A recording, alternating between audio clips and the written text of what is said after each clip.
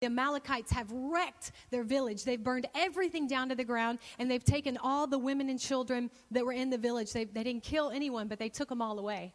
So David, his heart becomes very heavy. He's very sad. His men who are with him, they get very upset. It says that they weep until they can weep no more. And then it says that his men start to get angry at David. Well, you told us to leave. We're following you. And look what happened. We follow you in faith, believing that you're hearing from God. And we come back and everything's been taken.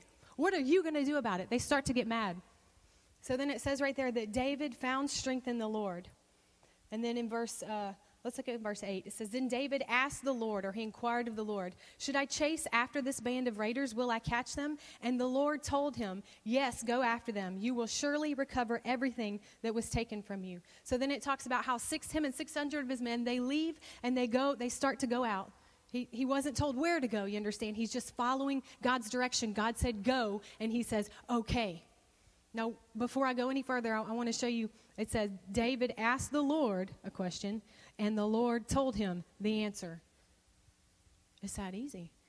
God will actually talk back to you when you ask him a question. And even if it doesn't come immediately, even if right then, if I say, God, I need to know what's 10 times 10. And he doesn't just like write the answer on your paper for you. That may not happen. But I promise you, if you go to God with a sincere request or question or needing direction from the Lord, be expecting an answer because he will tell you something. All right, so he told David, yes, go after them, and surely you'll recover everything that was taken from you. So David and his men, they take off. He said, go, so I'm going. I don't know exactly where I'm going. I don't know exactly where the Amalekites have gone, but I'm going to go find them. So he starts to go. They come across a field, and in this field is an Egyptian slave. It's one of the Amalekite slaves. They left him there to die. He got sick. So David helps this man, revives him, gives him food and gives him water, and then finds out, oh, you're an Amalekite slave. Lead me to them. You know exactly where they're going. You know right where their camp is. Lead me to them. So then he promises he's not going to hurt this slave and he's going to let him go. And the slave brings him right to the Amalekites' camp. And let's look at what happens. Verse 18 says, David got back everything the Amalekites had taken, and he rescued his wives. Back then he had 2. We don't do that. Just clear. There was a big misunderstanding in the Old Testament. They weren't supposed to take more than one wife. That started going, that's a whole nother message. One wife, okay? Let's clarify that. If you have questions, come talk to me after.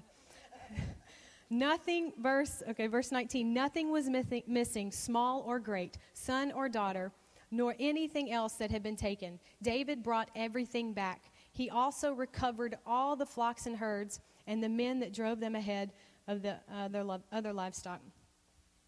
So right there, I want to show you that when you go to God and you have a question, you need help, you have a situation that's just too big for you. You go to God and you say, God, I need some help in this. I need you to send me somebody. I need you to send me an answer. I need you to give me a plan how to do this. And it says, especially whenever something's gone wrong in your life, maybe your village in your life has been plundered, so to speak. Your house is just in ruin or wreck, or your finances or your marriage, your relationships. It says right here that just like David was able to recover all, you can have that in your life too. God wants you to recover everything that the devil has stolen from you, and then some. He wants you to be blessed. He doesn't want plunder. He doesn't want people to come and to wreck and to ruin and burn down your life. He wants you to recover all. All right, in 2 Samuel chapter 5, I'm going to skip over to 2 Samuel. We're looking at David again. 2 Samuel 5:17.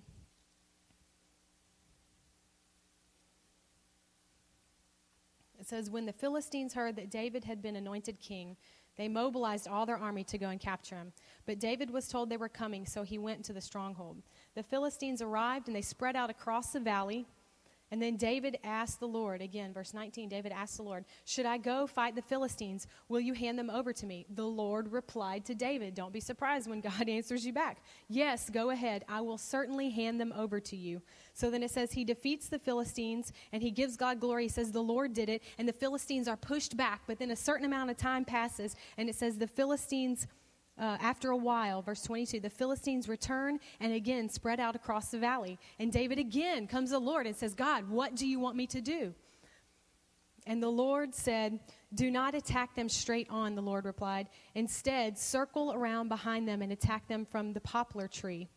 When you hear the sound of marching feet in the tops of the poplar trees, be on the alert. That will be the signal that the Lord is moving ahead of you and will strike down the Philistine army. So David did what the Lord commanded, and he struck down the Philistines all the way to Gezer, to Gibeon and to Gezer.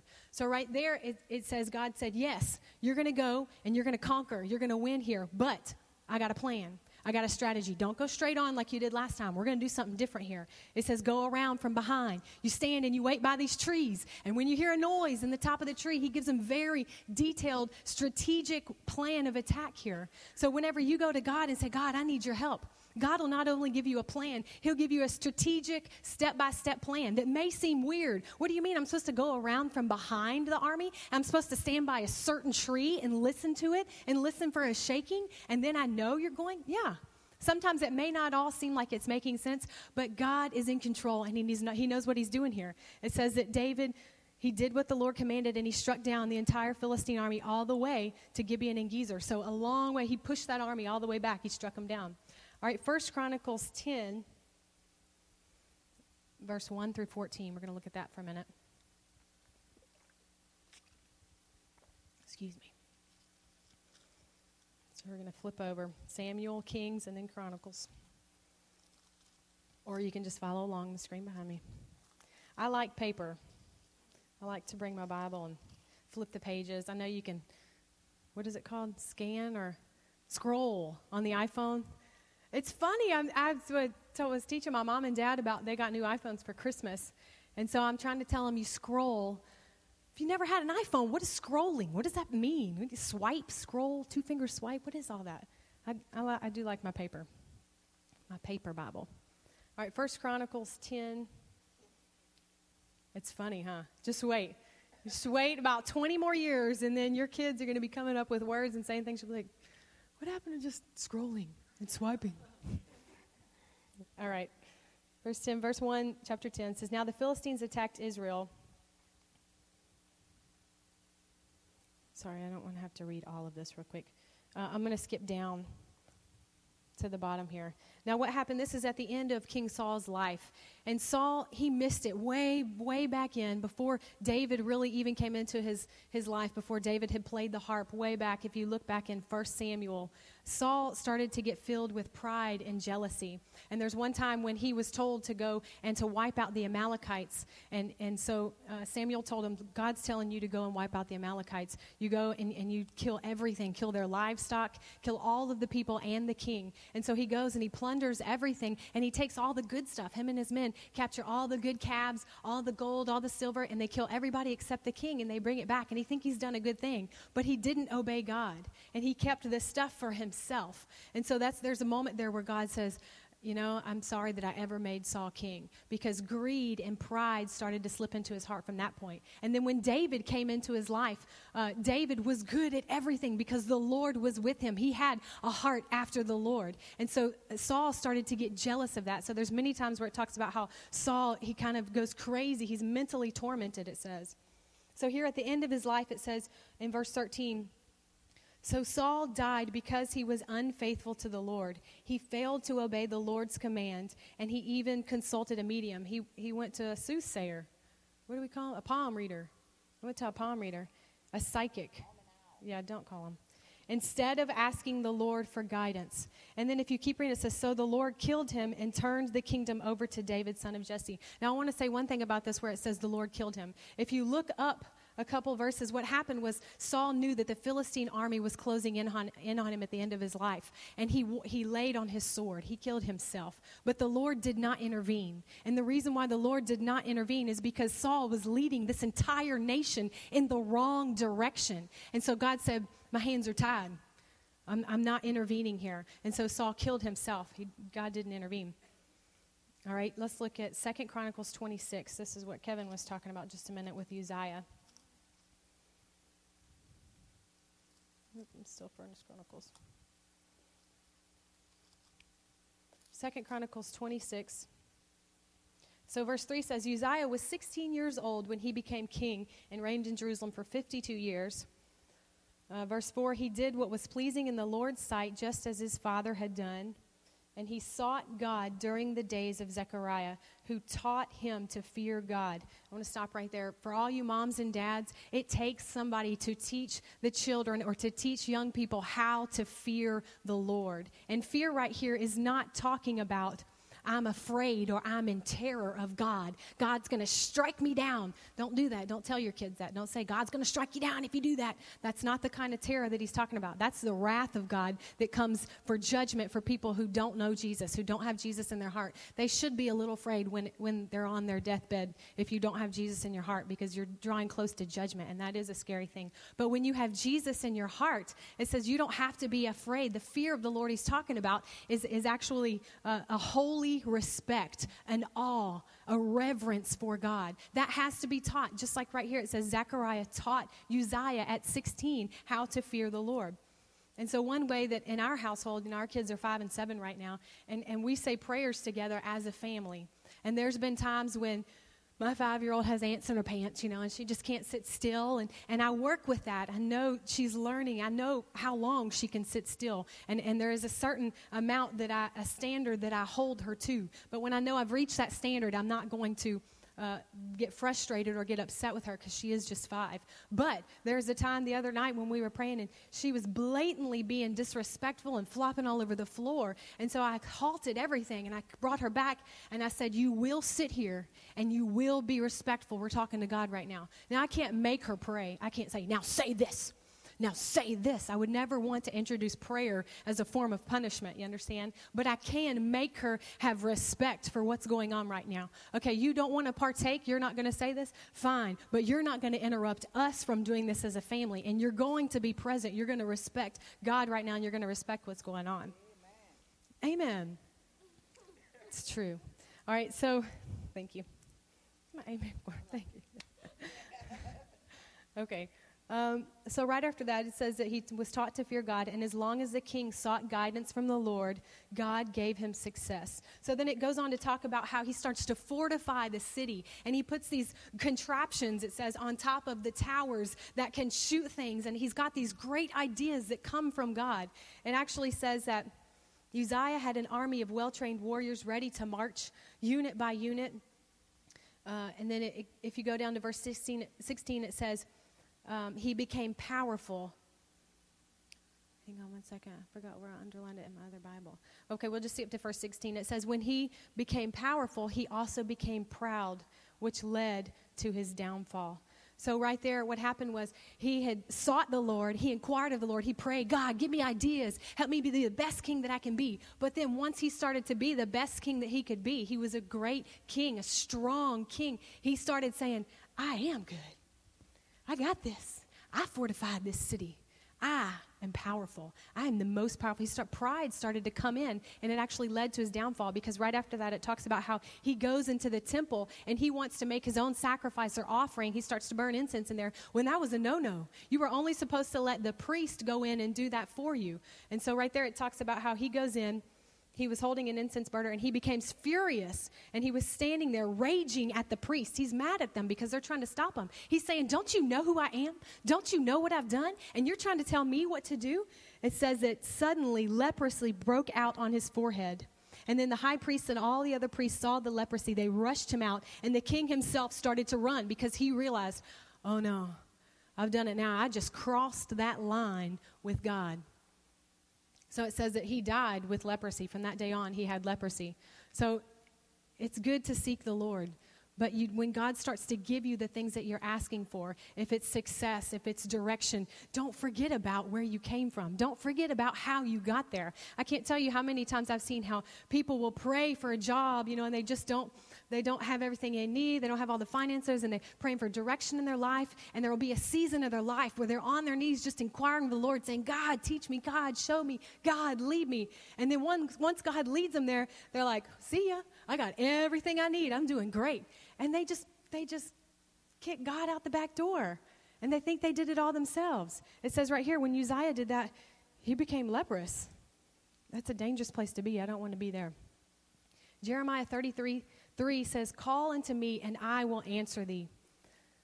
In the Amplified, it says, call to me and I will answer you and show you great and mighty things, fenced in and hidden, which you do not know, do not distinguish, and you don't recognize, and you have no knowledge of them, and you don't even understand them yet. So when you call to God, he's already got a plan. He's already got certain things maybe fenced in over here in this area for you. He's gotten certain things that are hidden over here for you. So when you listen to what he's telling you to do and you go the direction, that thing that was hidden, it's actually right in your path when you start following him. God will answer you when you call on him. He's not going to send you to voicemail and then follow up with a text an hour later. I wrote that down. I was thinking about that. How many times have you done that? Somebody calls you in the middle of something. You're in the middle of your favorite show. And you're like, oh, voicemail? No. And then you see that they called and you're like, hey, I saw you call. What do you need? I wanted to talk to you. I didn't want to get sent to voicemail and then get a text an hour later. God's not going to do that. He's always ready to talk to you. And he's not tied up. If he's talking to me, guess what? He can talk to you at the same time. It's amazing. He's God. He's pretty cool like that. All right, Matthew 7, 8 and 7, or 7 and 8, sorry. Matthew 7, verse 7 and 8. Ask and it will be given to you. Seek and you will find. Knock and the door will be open to you. For everyone who asks receives, and he who seeks finds, and to him who knocks it will be open. Now right there's a couple key things I want you to look at. He says, ask. There is a part that you have to play. There is something that you have to do. When you are inquiring of, or it says up in the beginning, it talks about Uzziah, how he sought the Lord. Sought is actually a verb. It's an action word. It's a past tense of the word seek. There's an action that he's having to do there. So there's something that you having to do. You can't just say, I'm waiting on the Lord. Just waiting. There's times when you do have to wait on the Lord, but there's also times when you have an action you do. You seek and you inquire of. How do you do that? You get before the Lord. There's scriptures that talk about where you get in your secret place where it's just you and God, and you just talk to him, just like David did. God, Philistines are attacking. What do you want me to do now? You want me to go? Want me to stay? Want me to go behind? Want me to stand by the trees? He'll give you something real clear. And all of our biblical examples that you'll ever look at, they all speak to the Lord. Now, I know a lot of people are taught to pray silently. And not that God can't answer silent prayer, but all the examples that I've ever looked at, they all say that they spoke to the Lord. They had a conversation, and God spoke back to them. So you should definitely use your voice to speak. In verse 11, it says, God wants to give you good gifts, but you have to ask. He actually knows what you have need of before you even ask him, but he still requires us to ask him.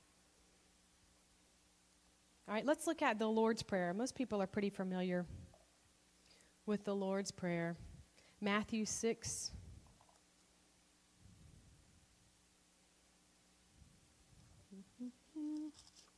Matthew 6:9. Excuse me. Sorry. I feel like I'm on a game and I'm running to the bench to get my water bottle and then running back in the game. Here we go, I'm back in the game. Matthew 6:9 through 13. Jesus is talking here and he says, pray like this. I'm going to read it up here. Therefore pray, or my Bible says, pray like this. The first part he says, Our Father in heaven, hallowed be your name. So right there, he's talking to his Father in heaven. He knows who he's talking to. And I encourage you, before you even decide to pray, one of the best things to do, I'm going to read something to you. You don't have to flip back over there. In 2 Samuel, there's one part where David is talking to the Lord. And one reason why it was so easy for David to talk to God was because he knew God so well. He could say anything to God. He could ask God anything. He could complain to God. And there's definitely times when he complains to God. If you ever feel like you need to complain to God, it's okay. Just don't stay there. Don't stay in the complaint department. You got to move on out and say, okay, I got that out of my system. Now I'm ready. I'm listening. What's the plan? What have you got for me? And right here it says that David is giving God a song of praise. He sang this song to the Lord on the day the Lord rescued him from all of his enemies and from Saul. And he sang. And it goes on and on. I encourage you, make a note, write that down and read that. 2 Samuel chapter 22 is his whole song.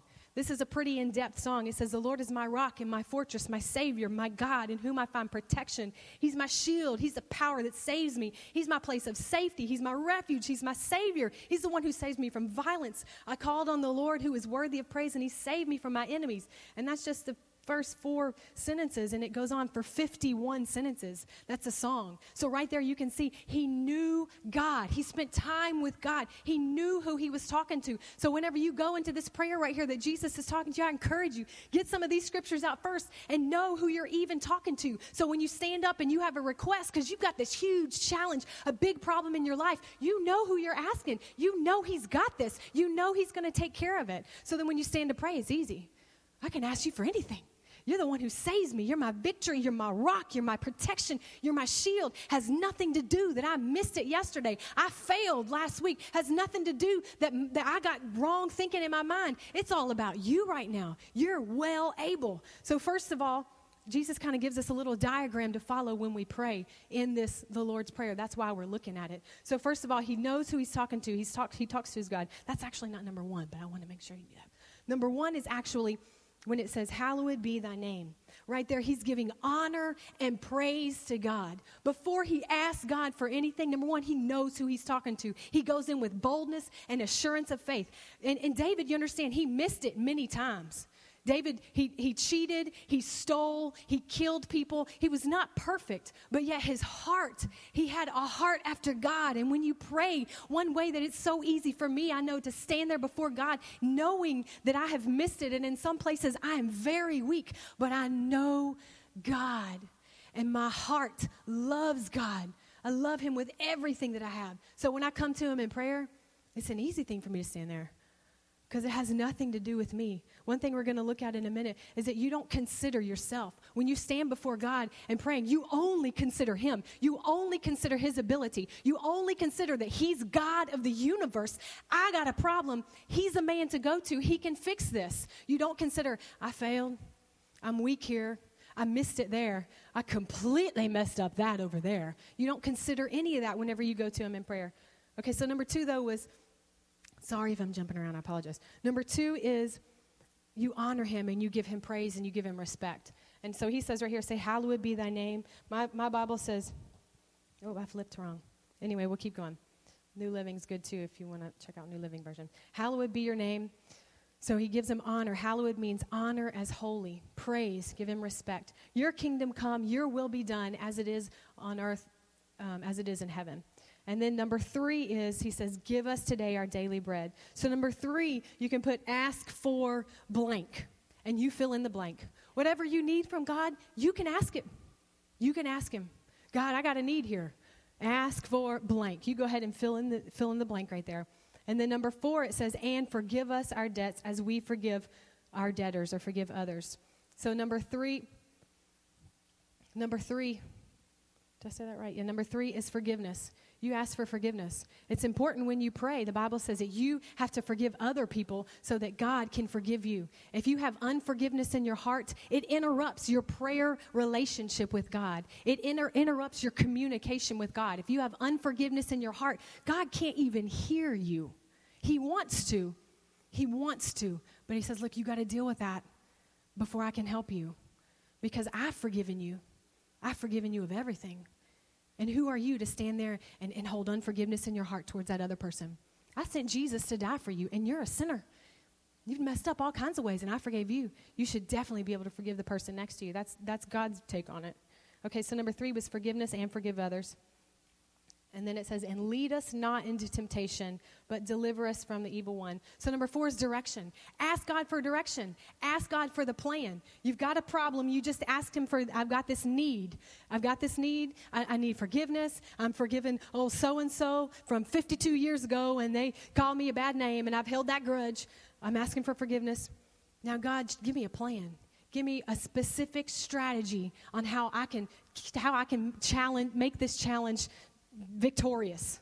Whatever it is you're going through in your life, God wants to give you a strategic plan, just like sneaking up from behind, standing by the tree and waiting for it to shake. God's got a special plan just for you too. All right, I had a couple other scriptures that were really, if you want to write it, next to number 1, where it talks about in the Lord's Prayer, it says going in with honor and praise and respect.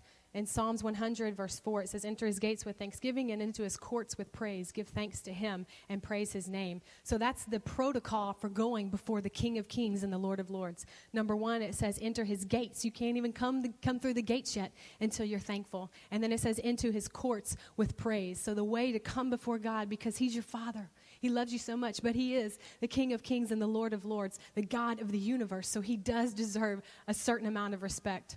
You go in with thanksgiving and praise. And then in Mark 11:25 has to do with forgiveness, if you want to look that up on your own time. Mark 11:25 says, when you stand praying, forgive. So that's good. Now, number 5, we're on number 5 now, because those first 4 out of this diagram for prayer, I pulled those out of the Lord's Prayer when you look at the Lord's Prayer. But number 5 is one that's really important that the Lord put on my heart, is John 15, verse 7. It says, remain in me, and my words remain in you. Ask what you want, and it will be done for you. So right there, he talks about his words. Your Bible's very important. It's not just some book. It's a special book. It's the living Word of God. So there's something, too, when you open up that page or when you come and you hear somebody teaching from the Word of God, both equally important. It's important that you sit at home by yourself and you take your time with God and say, I'm going to read a page now, or I'm going to read 5 verses right now. Start somewhere. Start somewhere getting the Word in you. It says, you remain in me and my words remain in you. Then ask what you will, and it will be done for you. So there's something about the Word of God, getting the Word in you, and then praying with the Word. You go before God and say, God, you said that when I forgive other people, you forgive me. So I know you're not mad at me. I completely missed it yesterday. I fell off the wagon. I cursed that lady out. You know, I missed it here. I stole, whatever it is. I'm forgiven so-and-so. Now, God, I'm asking you for forgiveness, and your Word says that you forgive me and that you remove my sins as far as the east is from the west. It's hard for you to go before God and boldly declare something that you're not sure is actually yours. So when you open your Bible and you start finding out what God has to say about the situation, it makes it so much easier and so much more fun to come before him and say, God, your word says, so I'm expecting you to keep up with your word. I'm expecting for you to keep your word and to do what you said you're going to do. Amen. So pray using his word was number 5. And then number 6 was from John 16:23. It says, ask the Father in my name. So when you pray, it's powerful when you use the name of Jesus. And I know you've heard us do it. We do it here all the time. Every time I pray, and I prefer just how I am. I just prefer when at the end of my prayer, I say, in Jesus' name, amen.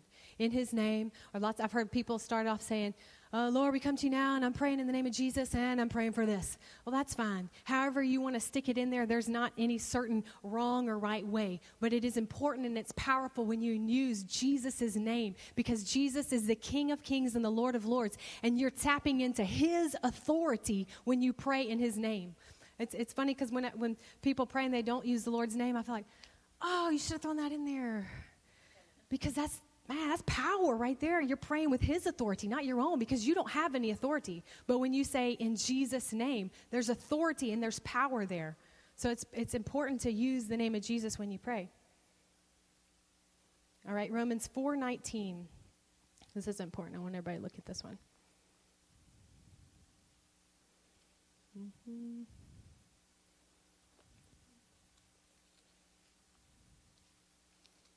Romans 4:19. Back in the game. All right, so right here it's talking about Abraham. And I'm going to skip back up to 18. This is important. I want you to get this. Put a star by it. It says, even when there was no reason for hope, Abraham kept hoping, believing that he would become the father of many nations. For God had said to him, when God tells you something, write it down. Don't forget it. It's important. And it says right here, Abraham remembered God had said to him, that's how many descendants you will have. Whenever he looked up into the stars, he says, you're going to be a father of many nations. And he remembered what God said. It says, verse 19, and Abraham's faith did not weaken, even though at about 100 years of age, he figured his body was as good as dead. Another translation says, he considered not his own body. Or he considered it, then he considered it not. And so Sarah's womb as well, because she was 90. He was 100, she was 90. And then in verse 20, it says, Abraham never wavered in believing God's promise. In fact, his faith grew stronger, and in this he brought glory to God. He was fully convinced that God is able to do whatever he promises. And because of Abraham's faith, God counted him as righteous. So when you believe God, say, God, I know you. I know what you did for David. I know what you did for Abraham. I know what you did for Paul. I know what Jesus said. I believe you. I believe your word. It says right there, it's counted unto you as righteous. You are in right standing with God. You can ask the King of Kings for whatever you want because y'all like this. You are righteous. You're in right standing with him.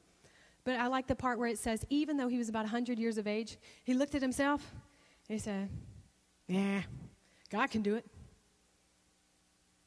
The problem is, a lot of times, we look at ourselves and we consider our own circumstance. And we consider what's back there, what we did yesterday, what we may have done this morning before you even came, where you missed it. You consider your failures. You consider all your shortcomings. And then you go before God and it's like, God, I really need you to work in this. But I'm not worthy. I don't really deserve that. Why am I even asking that? That's too big. That's too much. Are you kidding? He's your Father. He wants you to have blessing beyond belief. He's God. He's your Father, and he can do it. He can fix any problem. The problem is we consider our own selves, and we push ourselves out of the blessing. We push ourselves out of receiving that answer from God. It's like we go before God saying, God, I'm going to ask you. I'm going to inquire of the Lord. I'm going to seek you. And then you start thinking, oh, who am I to even be standing before God right now? I need to get on my face. You might strike me down. No. Consider not your own failures, your own weaknesses. Consider not your own situation or circumstance that may look impossible. I have a funny story for you. Yesterday, my kids like to have pancakes on Saturdays. So I told Noble all week, Kevin was out of town. I told him, I said, yeah, we're going to have pancakes on Saturday, especially when Kevin's out of town. I'm rough, trying to get everything done. And so I told Noble, we're going to have them on Saturday. Well, I forgot to go to the store and get eggs. So when I got everything out of the cabinet and I was going to make pancakes, I needed one little egg to make those pancakes. So Ansley was still asleep, and Noble had just gotten up, and he's sitting there watching TV. He's like, yes, Mom's making pancakes, because I got up and I told him I was going to make pancakes.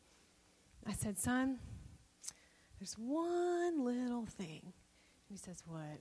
We're not having pancakes. I said, no, we can, but we need an egg. And I had texted my next door neighbor. I said, can I borrow one egg, please? And she said, sure. Send the kids over. And so I went over to Noah. I said, Noah, I need you to run.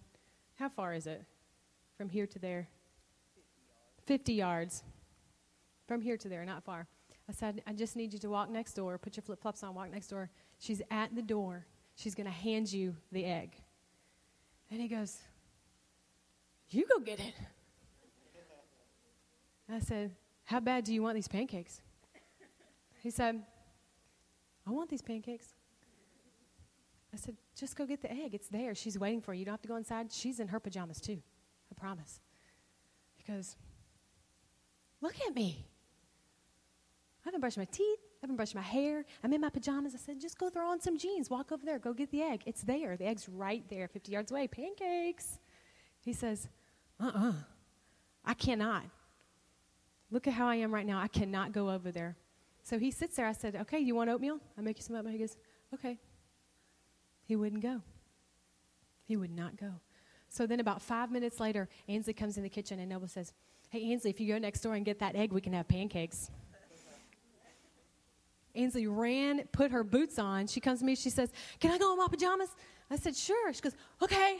I mean, she looked like a hot mess. Her hair was in a French braid, and she had slept and looked like she had rubbed it all over. Her hair is bing, sticking out everywhere. And she's in these giraffe pink print pajamas, and she's got these black boots with some big purple fur on.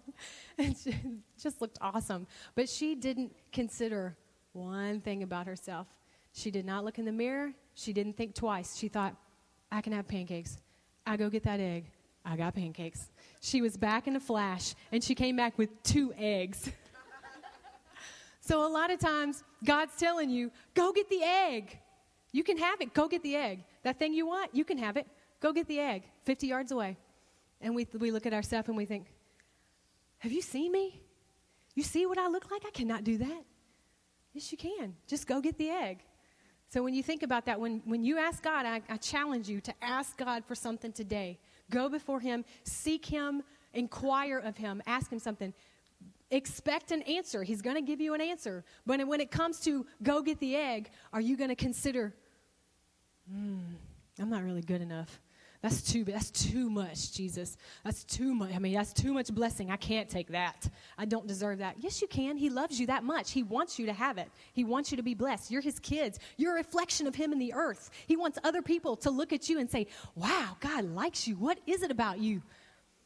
You should come to church and find out. God does love me. He loves you too. Come on. That's exactly what he wants. 1 Peter 5:7 says, give all your worries and your cares to God, for he cares about you. He cares about you. He cares about all those things that you care about that nobody else knows about. Those little things that get on your nerves, he knows. And he cares about them.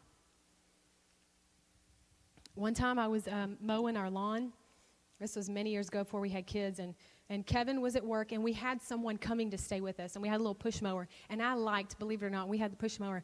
I liked to get out there and push mow the yard. It was fun. It was not hard to do, and you liked it too. We had a little tiny yard, and so I could push mow the whole thing in 20 minutes, front and back probably. And so I remember, though, we had a guest minister, another children's pastor, who was coming to stay with us for a conference. And so we were always taught to provide a place and make it an honorable and give him everything. I called to see what his favorite breakfast was. What do you drink? What kind of milk do you like? I remember I went and bought D milk because he liked D milk, and I put it in my refrigerator. I wanted him to come and to feel welcome and to not have to ask for anything. So I got food that he liked. I made sure the room was stocked. I made sure that he had directions on how to get to the conference and from the conference, because we had to leave early and late. I wanted to really be a blessing to this person who was coming to stay with us. So I was outside. He was coming that day, and I'm outside mowing the lawn. And I finished the front, and I'm in the back. And this was so important to me. Nobody else probably even knew. Kevin knew. He knew we were working together trying to make this really special and nice, be a blessing to somebody. We were just thankful to have a house and them to ask us, can we host somebody? We were so excited that I have a spare bedroom. I can host somebody. I feel kind of special. I feel kind of grown up. I want to be a blessing. And so we had it all prepared. Now, the last thing I have to do is mow the lawn. I'm in the backyard, and the clouds are just coming over. I mean, it is about to pour. It is about to let loose. And I had it half done. And I thought, man, I don't want this person to come over. He probably would never look in the backyard. His window was not even facing the backyard, or he couldn't even see it. But it was important to me. I cared about it deeply. I was trying to give this thing my all and do my best. And I remember pushing that mower. I said, God, I need you to do this. And I had just heard how in Joshua, it talks about Joshua's fighting a battle for Israel. And he made the sun stand still so that he had enough time for him and his army to whoop the other army. And God let him do it. So I said, God, you got to hold back the rain. You got to hold back the rain. I had the word. See, I came before God with a question. I'm inquiring of the Lord. I need you to hold back this rain. You did it for Joshua. You made the sun stand still and the moon stand still so that he could whoop the army. You can do it. This can happen for me too. God's no respecter of persons. So I'm pushing that mower. God, I need you. I want this to be excellent for this person. I'm trying to be a blessing, and I'm doing this out of my heart because you love them. And so immediately I stopped because the Holy Spirit spoke right there. He said, because he loves you that much, he'll do it for you.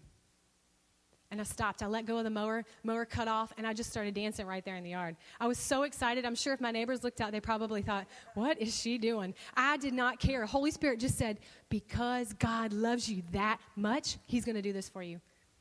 So then I just got so happy, and I'm laughing, I'm giggling. Kevin's not home. I'm by myself, and I'm pushing fast, but I know God's going to hold the rain back, and he's doing it because he loves me, And I probably look so silly. I remember thinking, if they're looking outside right now, I just don't care because he loves me that much.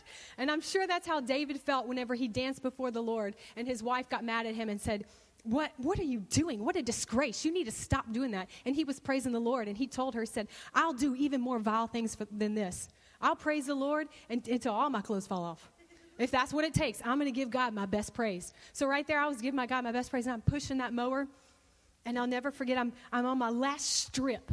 I have one more strip, and I had felt a few sprinkles, but I'm pushing, and by this time, I'm just in complete laughter. And as soon as I push into the garage, the mower made it in. As soon as my first foot hit the concrete, the rain, my other foot hadn't even made it in the door yet. I could feel it on the back of my cab. The rain is pouring down. And I just completely started laughing. So I pushed the mower in there, and I went out and danced in the rain. I got completely soaking wet, but I was so excited because he loves me that much. He'll do it for you. He'll do it for you. He did it for Joshua. Whatever that thing that is in your life that is huge, that is a mountain, God can take care of it.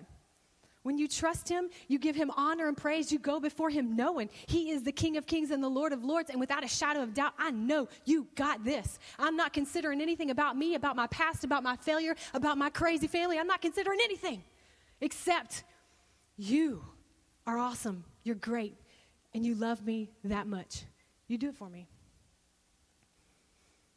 The last thing I want to show you in Isaiah 65.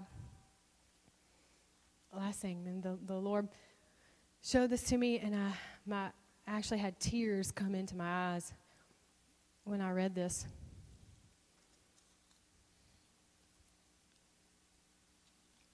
This is God talking. He's talking to Israel here. He said, I was ready to respond, but no one asked for help. I was ready to be found, but no one was looking for me. He said, here I am, to the nation that did not call on my name. All day long, I opened my arms to a rebellious people. All day long, he opened his arms to a rebellious people. He saw they were rebellious. He saw their mistakes. He saw their sin, yet his arms are still wide open. All day long, I opened my arms to rebellious people, but they followed their own evil path and their own crooked schemes. All day long, they insulted me to my face by worshiping idols in sacred gardens, and they burned incense on pagan altars. At night, they went out among the graves, worshiping the dead, and they ate flesh of pigs, and they made stews out of other forbidden food. Yet they say to each other, don't come too close to me, you'll defile me. I'm holier than you. These people are a stench in my nostrils, an acrid smell that never goes away. I thought, God, I don't ever want to be like that. Because right here, when you see his character, you see his heart. I'm ready to respond, but no one's asking me anything. I'm ready to be found, but nobody's looking for me. He's trying. He's standing there with his arms open, and that's how he is today. He's still the same. He's the same yesterday, today, and forever. So if you've got a problem, don't wait one more day. Inquire of the Lord. Praise him. Give him honor and glory because it's due his name. Then ask him in full assurance of faith that he's going to talk back to you, and he's going to give you a great plan, and it may not make sense. It may not make sense to you at first, but if you take one step at a time, and he may just give you one step in the beginning, and that's okay. Take that step until you know what to do next. You stop and you say, I did it. I did my one step. Glory to God. What's the next step? Tell me what to do next. One step at a time. So let's pray. Let's pray right now. Thank you, Lord, for this service. I'm thankful that we gather together in your name to give you honor and praise, and we worship you because you're a holy, amazing, marvelous God, and you want to be a marvelous help to us.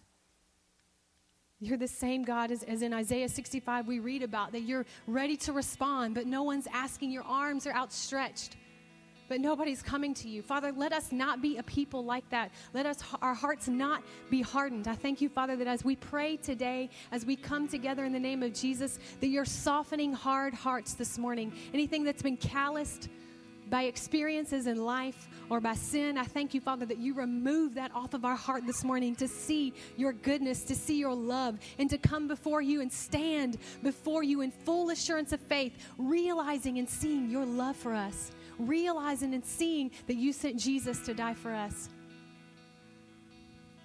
You know, I talked about fearing the Lord, and you have nothing to be afraid of once you have Jesus in your life. But if you're at that point and you don't have Jesus in your life yet, you do have something to really fear. Because the judgment, the penalty of sin is death. And until you have Jesus in your heart, until you have asked for his blood to wash you clean of all your mistakes, that's a dangerous place to be. I'm so thankful. His mercy is so great because we've all missed it. Every person in this room has fallen short. But his grace and his mercy is so abundant.